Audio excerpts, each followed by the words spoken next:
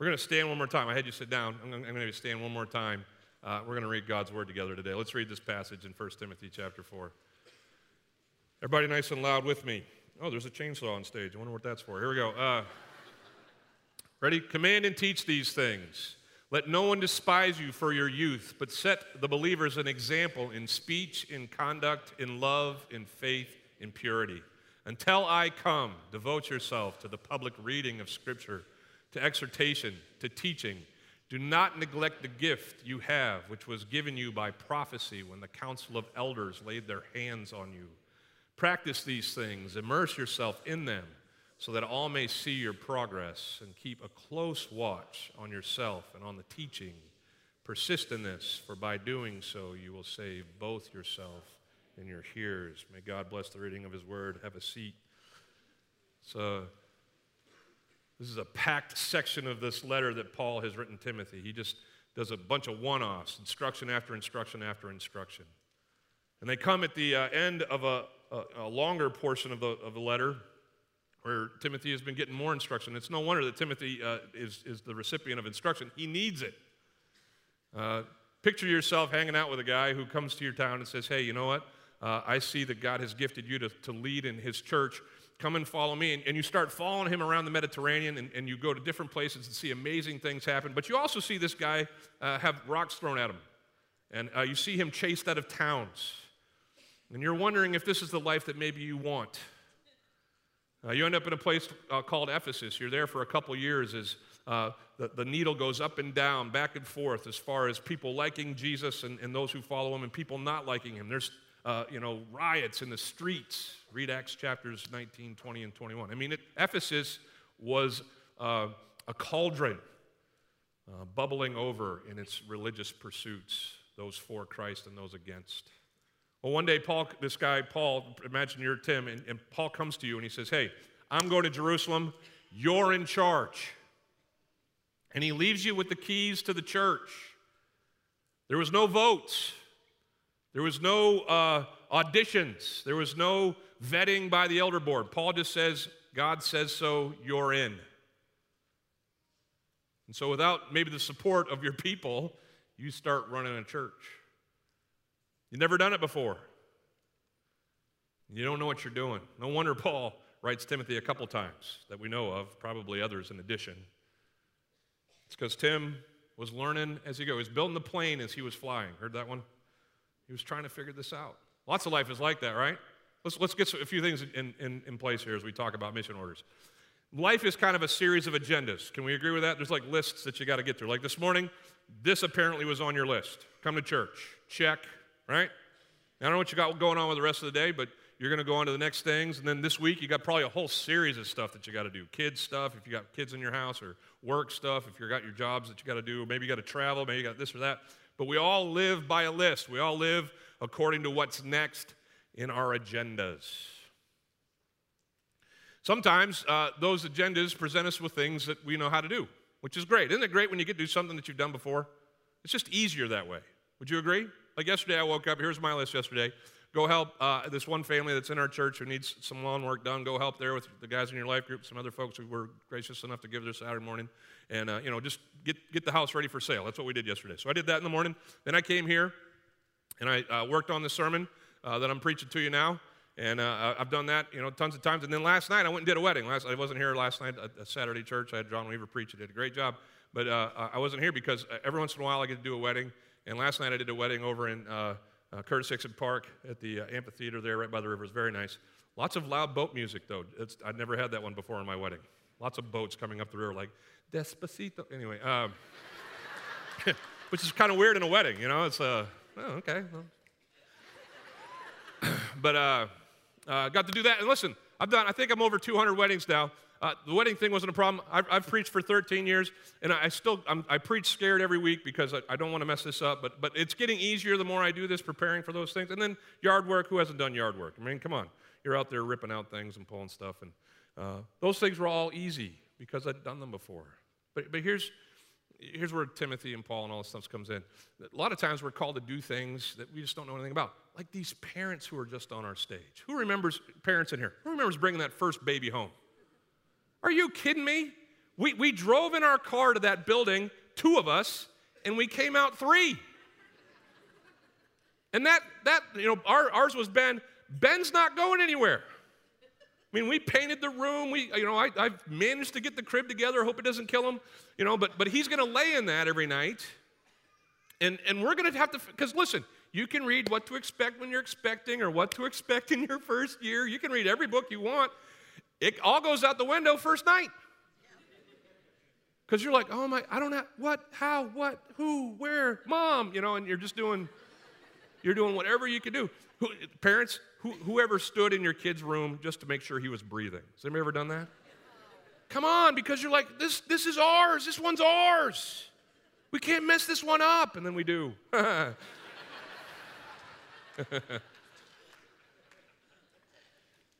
Sometimes you get things in life that are on your to-do list, you don't know how to do it. And that was Timothy. He was a pastor of a church and didn't know how to do it.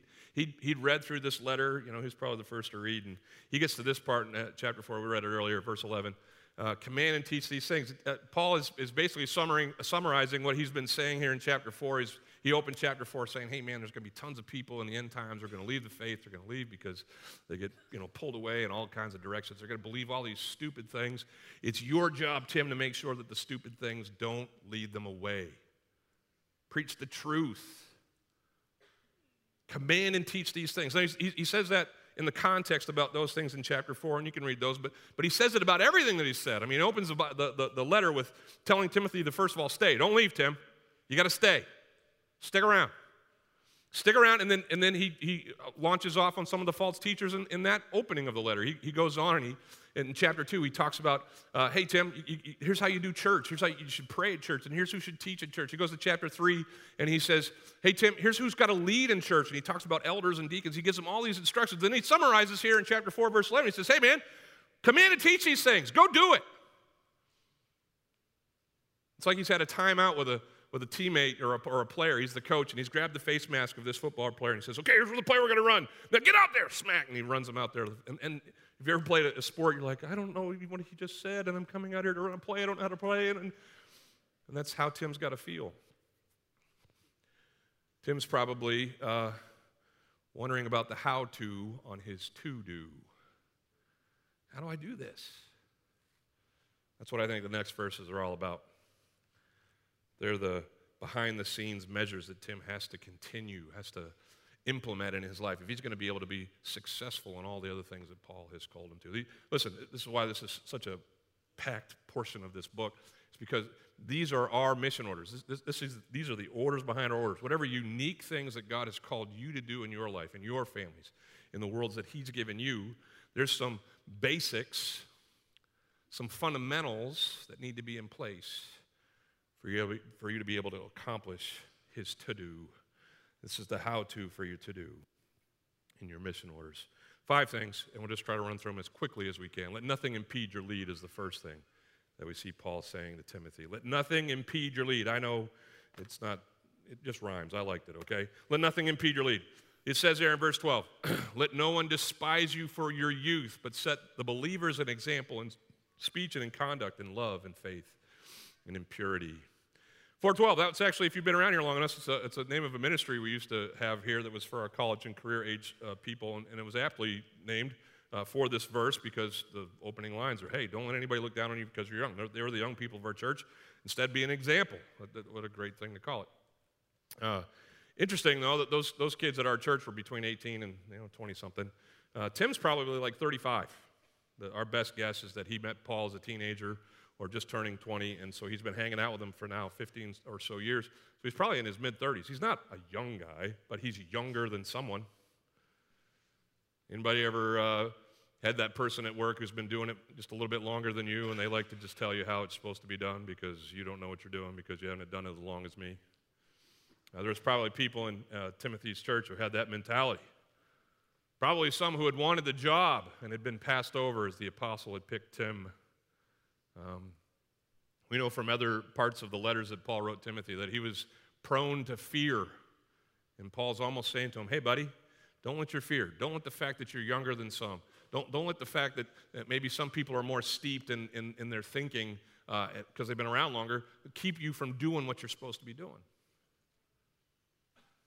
This isn't just a warning for us about age. It's a warning for us to make sure that we don't let any of the roadblocks in our lives stand in the way of us doing what God has called us to do. All kinds of roadblocks are mentioned in the Scripture. Tim's is his age, but you go to Moses. Moses had a felony record. He was a murderer. He had a speech impediment. And so when God called him and said, hey, go get my kids out of Egypt, he had all kinds of reasons why this wasn't going to work. And he had to get over those roadblocks to accomplish God's purpose for his life. You go later on in the Bible to the book of Judges, a guy named Gideon. He's the one who puts all the Bibles in the hotels. He was actually this nobody. And he's just, we find him as he comes on the scene in the Bible, he's actually hiding in a wine press threshing grain. It's not what a wine press is for, but he's so afraid. He wants to do whatever he needs to do to make some bread for his family in a hole so that no one else can see him. That's how afraid this guy is. And the messenger of God comes to Gideon. He says, hey, God wants you to be the general of his army. And Gideon's like, are you kidding? I'm the biggest loser from the biggest loser family and the biggest loser clan in all of Israel. You got the wrong number. And God's messenger says, no, you're perfect. And Gideon had to get over his self-esteem issues to be used by God. How about Paul? Talk about a murderer. I mean, when he was Saul of Tarsus, he just walked around looking for any Christians he could find to put them in prison. He stood by and he watched as one of the first martyrs recorded in Scripture was stoned to death, a guy named Stephen, Acts chapter 8. He held the coats of the guys who were throwing the rocks. I mean, he was public enemy number one until he met Jesus, bright light. You're on my team now, and you're going to end up leading the whole thing. How about it?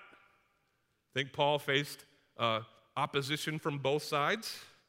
He did. Rock in a hard place. People that he left, the Judaizers, those who hated the Christians, they hated him now.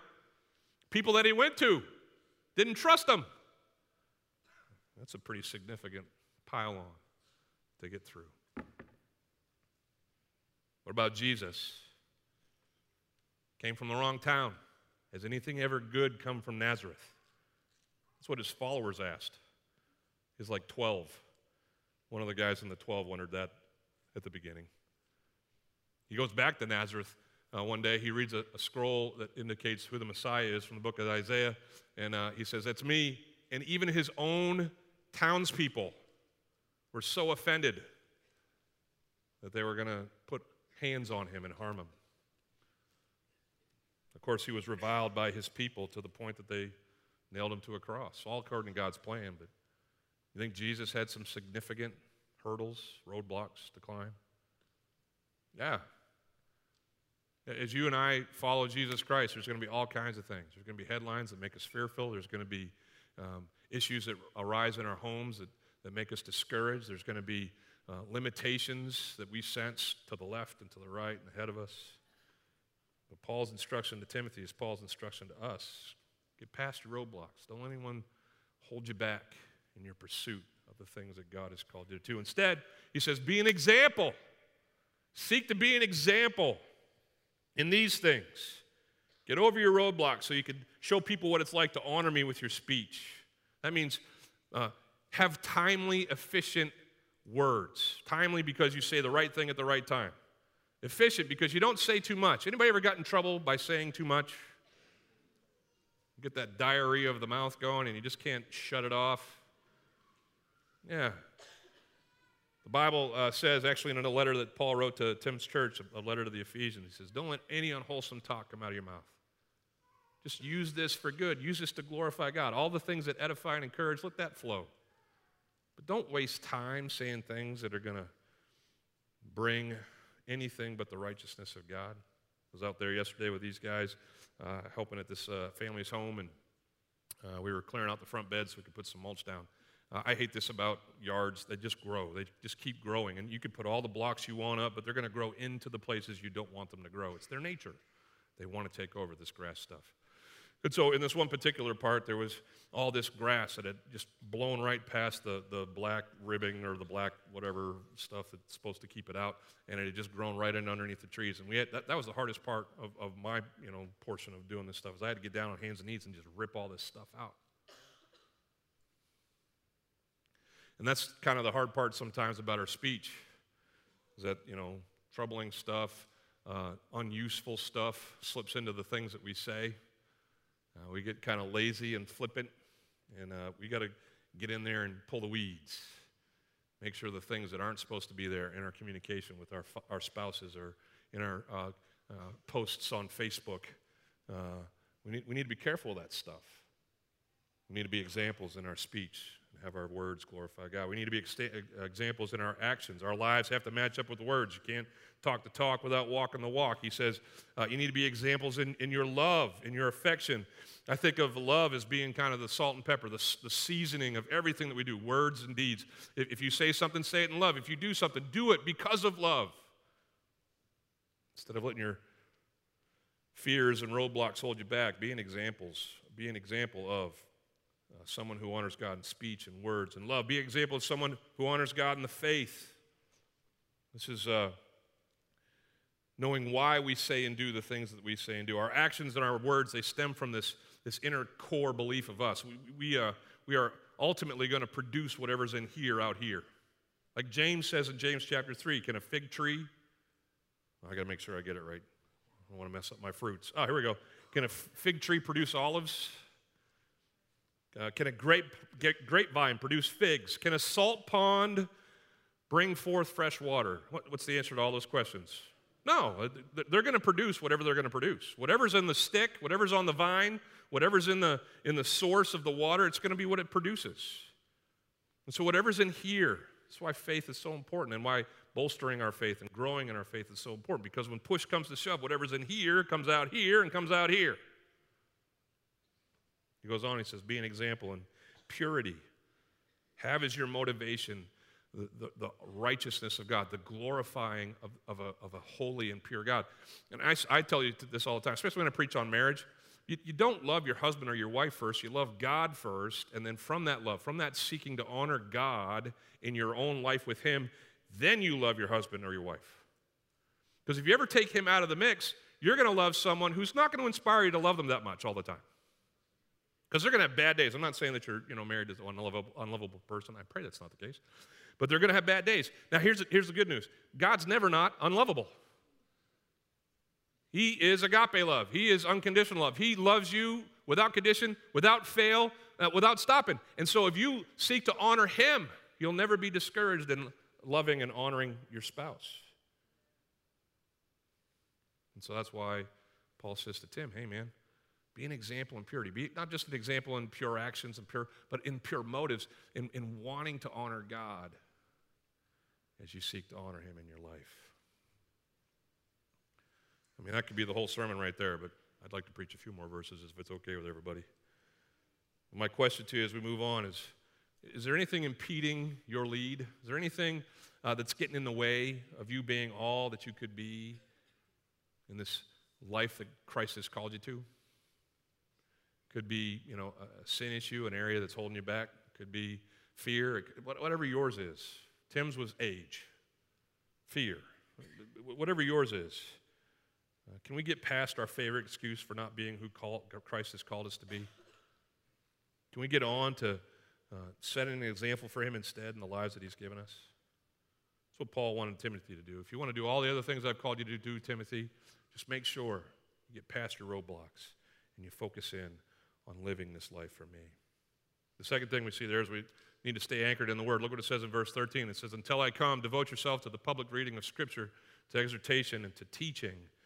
We need to be people of the book. Paul wanted Tim to be rooted in the Old Testament Scriptures and also in these letters that were being circulated, in the teachings that he had shared with him verbally, that the apostles had told him. He says, listen, man, let those words be the guide for everything that you do, especially in a church where there's so much false teaching going on. Endless myths and genealogies, all these things. We got to combat those with our truth, and you got to know our truth to be able to understand what it isn't and be able to confront those who are not teaching it. I find this interesting. It says, devote yourself to the public reading of Scripture. That's the hearing of God's word. To the exhortation of Scripture. That's the preaching of God's word. To the teaching of Scripture. All of these things are necessary for us to truly grasp what God's word said. So we got to be receivers of it. We got to read it ourselves when we're by ourselves. We got to listen to it be read in church experiences like this. We need to soak in as much of the word as we can. We need to be preached to about the word. How's it going? It's good to have you here this morning. We need to be taught the word. So in life groups and all those things, because we need to immerse ourselves in the word so that we know the word, so that we can know what truth is not and be able to identify it. But go a step further. You need to be readers of the word to other people. Got a family? When was the last time you sat down and just read the word together? It's a great use of your time. Turn off Netflix and everything else. In our family growing up, Dad would open up the Bible every morning before he went to school. Such a pain, especially for me as a little kid. I was like, I got to get to school, Dad. But every day, I'd sit on his lap and smell his coffee breath as he read another portion of the Scripture. It needs to be something that's in our lives. It needs to be something. Listen, did you know that you know something better if you could teach it to someone else? That's been scientifically proven. If you could explain something to someone else, you know it better than you did before you explained it to them. If you can't explain something to someone else, you don't know it. You don't know it well yourself. And so it behooves us, even if we aren't in positions to teach or we have the title teacher, it is on us to take whatever we're learning in our times with the Word, in our times of understanding what God says, and be able to share it with someone else, because that's when it really sticks. We need to be ready to preach God's word. Somebody's like, I'm not a preacher. Here's what that means. The word he uses is exhortation. When we see something that isn't lined up with God's word, we need to be willing to say something. See something, say something. If you see it in a fellow believer's life, that this is not how it's supposed to be going, and you know that God's word says this about whatever's happening in their lives, then you need to, in love, not blowing them up, but in love say, hey, wait a minute. That's not what God's word says. And we need to head this way instead of that way.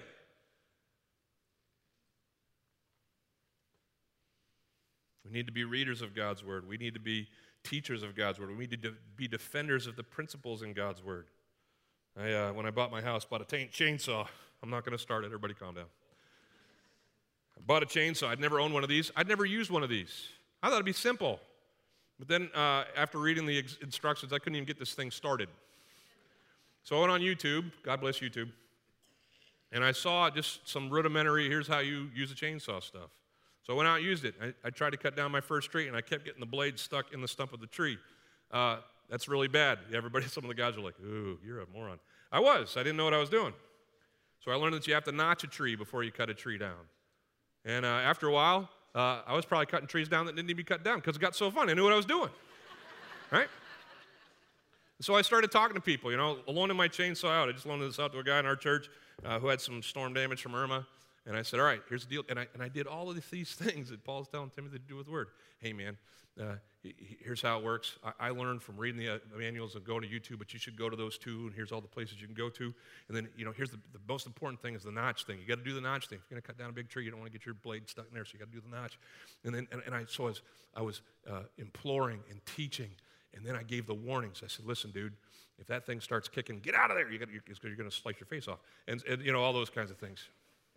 And it's just exactly how we're supposed to do this life that we live in the Word. Are we in the Word? Are we teaching what we know from it to others? Are we ready to preach, which is to warn people and to inspire people as God leads us? How about this one? The next one is this: stay in the game. Stay in the game. Paul says to Timothy, hey, don't neglect this gift you have, which was given to you by the prophecy when the council of the elders laid their hands on you. It's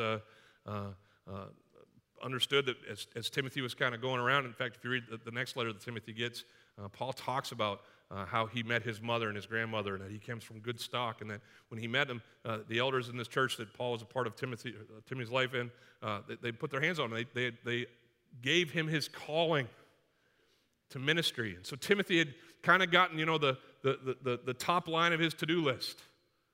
Go and serve God in ministry with Paul as he directs. But Paul, as we saw this letter open, was saying, hey, Tim, you got to stay. And here in the later part of the letter, he says, Tim, you can't neglect this gift, this calling that you've been given. You got to stick with it. Got to stay in the game. The implication there is that we can easily neglect what God's called us to.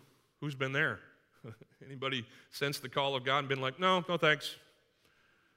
I'm good. I'm doing great over here. Just kind of do this smaller portion of what I think is following you, but the bigger things that you've called me to, that seems too costly or too dangerous or too whatever. I'm just not going to do that. Or maybe we even started and we got discouraged in whatever we sense God called us to, in leading a life group or in doing this or doing that, and it didn't work out like we thought, and so we're like, okay, I tried, see ya.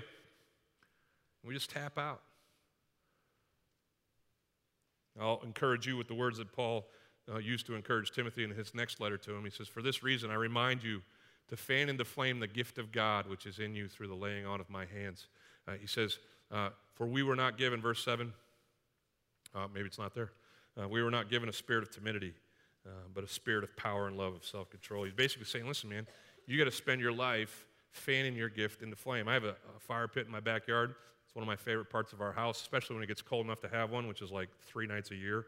But when it's finally cold enough out there, we love to stack up the logs, and I bring my guitar out, and our kids especially love to have their friends out there, and so we'll light the fire. Sometimes the wood, though, is either not as good as it could be or wet, and so it's harder. So I bring out the first line of defense is the can of lighter fluid. I just wear it out, and I just put as much as that on there. I used gas once, and I'm going to recommend you not do that. That's not a good thing.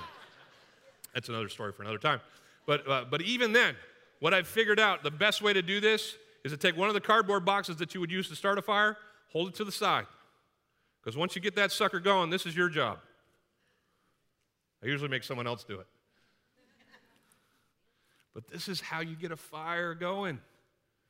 It's not down there with the wood and the squirty squirt. It's this. It needs oxygen. It needs someone to blow it to life.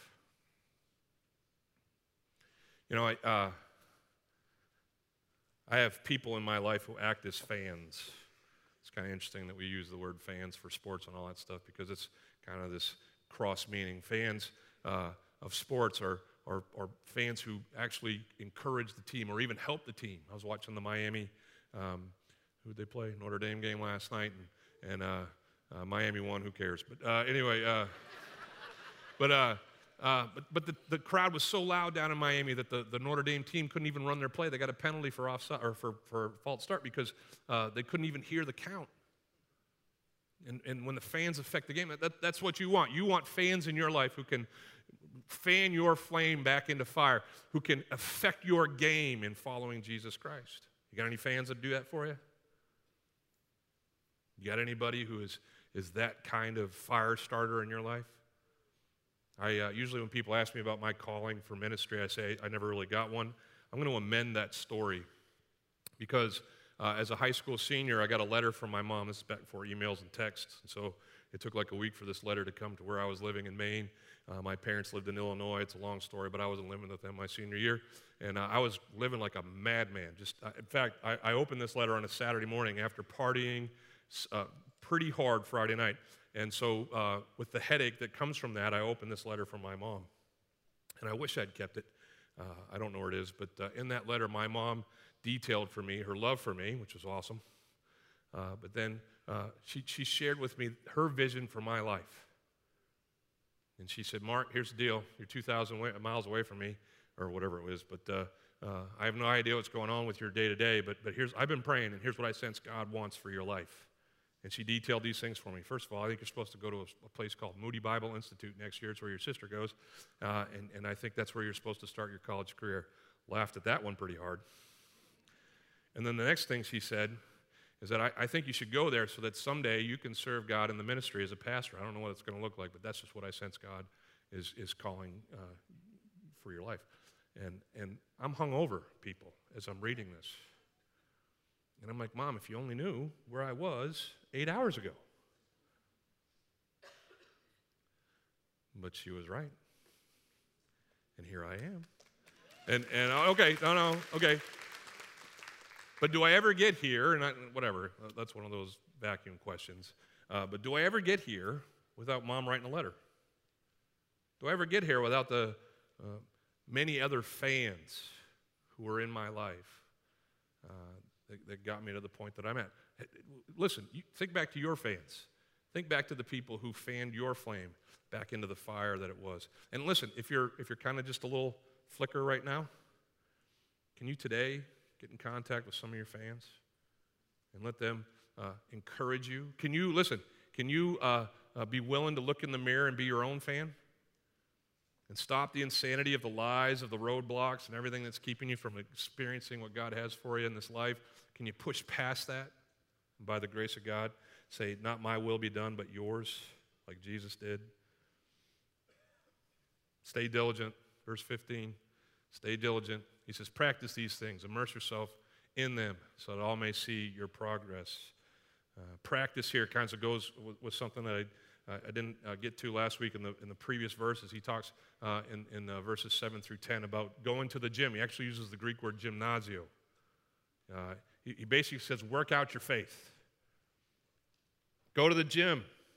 And he says, listen, if you think you could kind of just turn this Jesus thing on and off without being disciplined and diligent in the practice of the things that are your call in Christ, you just don't know what following Jesus is about. Our success in following God and his to-dos stems directly from our readiness and preparation. You got to use it or lose it. Anybody ever heard that? I'm getting into the stage of life where that is even more real, more true. You got to use your body parts, or you're going to lose the function of it. You're just going to get all bent over and rigid, and you just can't do things like you used to. I was working yesterday in this yard, and this guy, I think it's Bill, and he's military, and he is just in immaculate shape. And we had to carry all these boards out from the backyard to the front yard. These are rotten old boards. And so I'm helping, I'm with another guy, and we're carrying a couple of them. And then Bill comes past me, and he's carrying 3 by himself, right? Well, the gauntlet has been thrown down, right? I'm not going to be just, taking it easy. So, I go back, and I try to carry like 12 or something like that. I don't know, because, guys are stupid. And so I walked those out there, and I did a couple loads like that. But I got in my truck after we were done. I was like, oh, man, that was a bad idea. Oh, I'm like stretching by my steering wheel. And I woke up this morning and I'm like, that was so dumb. And my expectation is that Bill's not feeling that this morning at all. Because I'm pretty sure Bill does his PT. He gets all of his physical training in. And you just can't show up at a work site and act like you're in shape when you're not.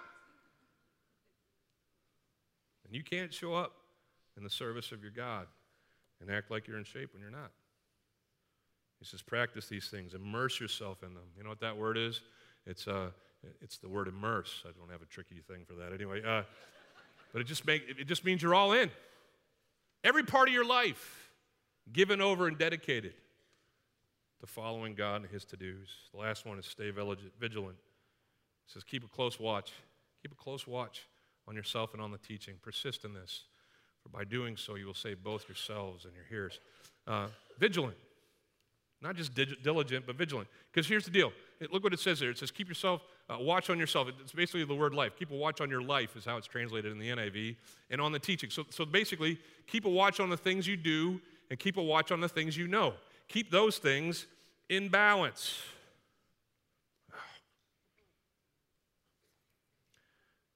Talk amongst yourselves. There we go. There's the balance, right? Here's what happens as we close. A lot of times, Christians know a bunch and don't do anything. And so it gets like this. And then a lot of times, Christians don't know anything, but they do a bunch. And both of those formulas are heading into a realm of, not sticking it out, not continuing. Because you have to have this balance of knowing and following, of understanding and doing, of truth and love. There's this tension, not even tension, it's this glorious combination of knowing and being and doing that God wants us to live in. And you got to keep close watch at your levels. Who's ever been driving and looked down and you're like, oh, I'm out of gas? Anybody ever run out of gas? Who's run out of gas in here? Was your first thought, I wish I had looked at my levels sooner? It's just you weren't vigilant. You were just going along thinking this car will run forever. But it didn't. Why? Because you just weren't paying attention. May God keep us from being imbalanced. And in doing this, persisting in this, we'll be able to save both ourselves and our heirs. Listen, this can't be salvation. Paul says all over the place that salvation comes by grace through faith and not of ourselves. So you can't save anybody. I can't save anybody. He's not talking about salvation. He's talking about sanctification. If we persist in doing these behind-the-scene things in our to-do list, if we focus on the how-to of our to-do, listen, what that does is it saves us. Saving, think of that there in terms of sanctifying. It takes us deeper. We like it says in other parts of Paul's writings, to work out our salvation with fear and trembling. We go deeper into this working out of our salvation, this developing of what Christ has put in us. We go deeper into that as we focus on our how-to. We help others go deeper into that as they watch us go further into this life that we're living for Christ. Oh, listen, as you go to your next to-dos, as you go to whatever awaits you on your agenda, may you go knowing that apart from Christ you can do nothing, but that with Christ anything is possible. That as you go, you'll remember all the things that we talked about today. Get over your roadblocks. Be an example. Just tether yourself to the Word. Fan into flame the things that have kind of died out and turned to a flicker. Now, be diligent in exercising your faith. Be vigilant so that you don't become imbalanced. And by God's grace, we'll serve Him. Amen? Let's pray. Hey, Lord, thanks so much for a chance to open your Word and to see from Paul and Timothy's example that all that you've called us to is possible. It's not possible without you. And so, Lord, may we understand that. May we remember to involve you in everything that we do, to make you the point of everything that we are. Would you lead us, God, to a life surrendered to you so that you can get everything out of us that you desire for us and from us in life, so that you get the glory you deserve from those of us that you have given the grace to be saved. We love you, Lord. If there's people here this morning who don't know you, haven't received the grace that is so ready for them to be saved in, would you prompt them, God, to come and talk to me or someone else here in this church to find out how they can know and follow you? But for all of us who do know you, lead us deeper into you. Reignite us and restore us to this life you've given us, God, this call that you put on our lives. And it's in your name that I pray these things, Jesus. Amen.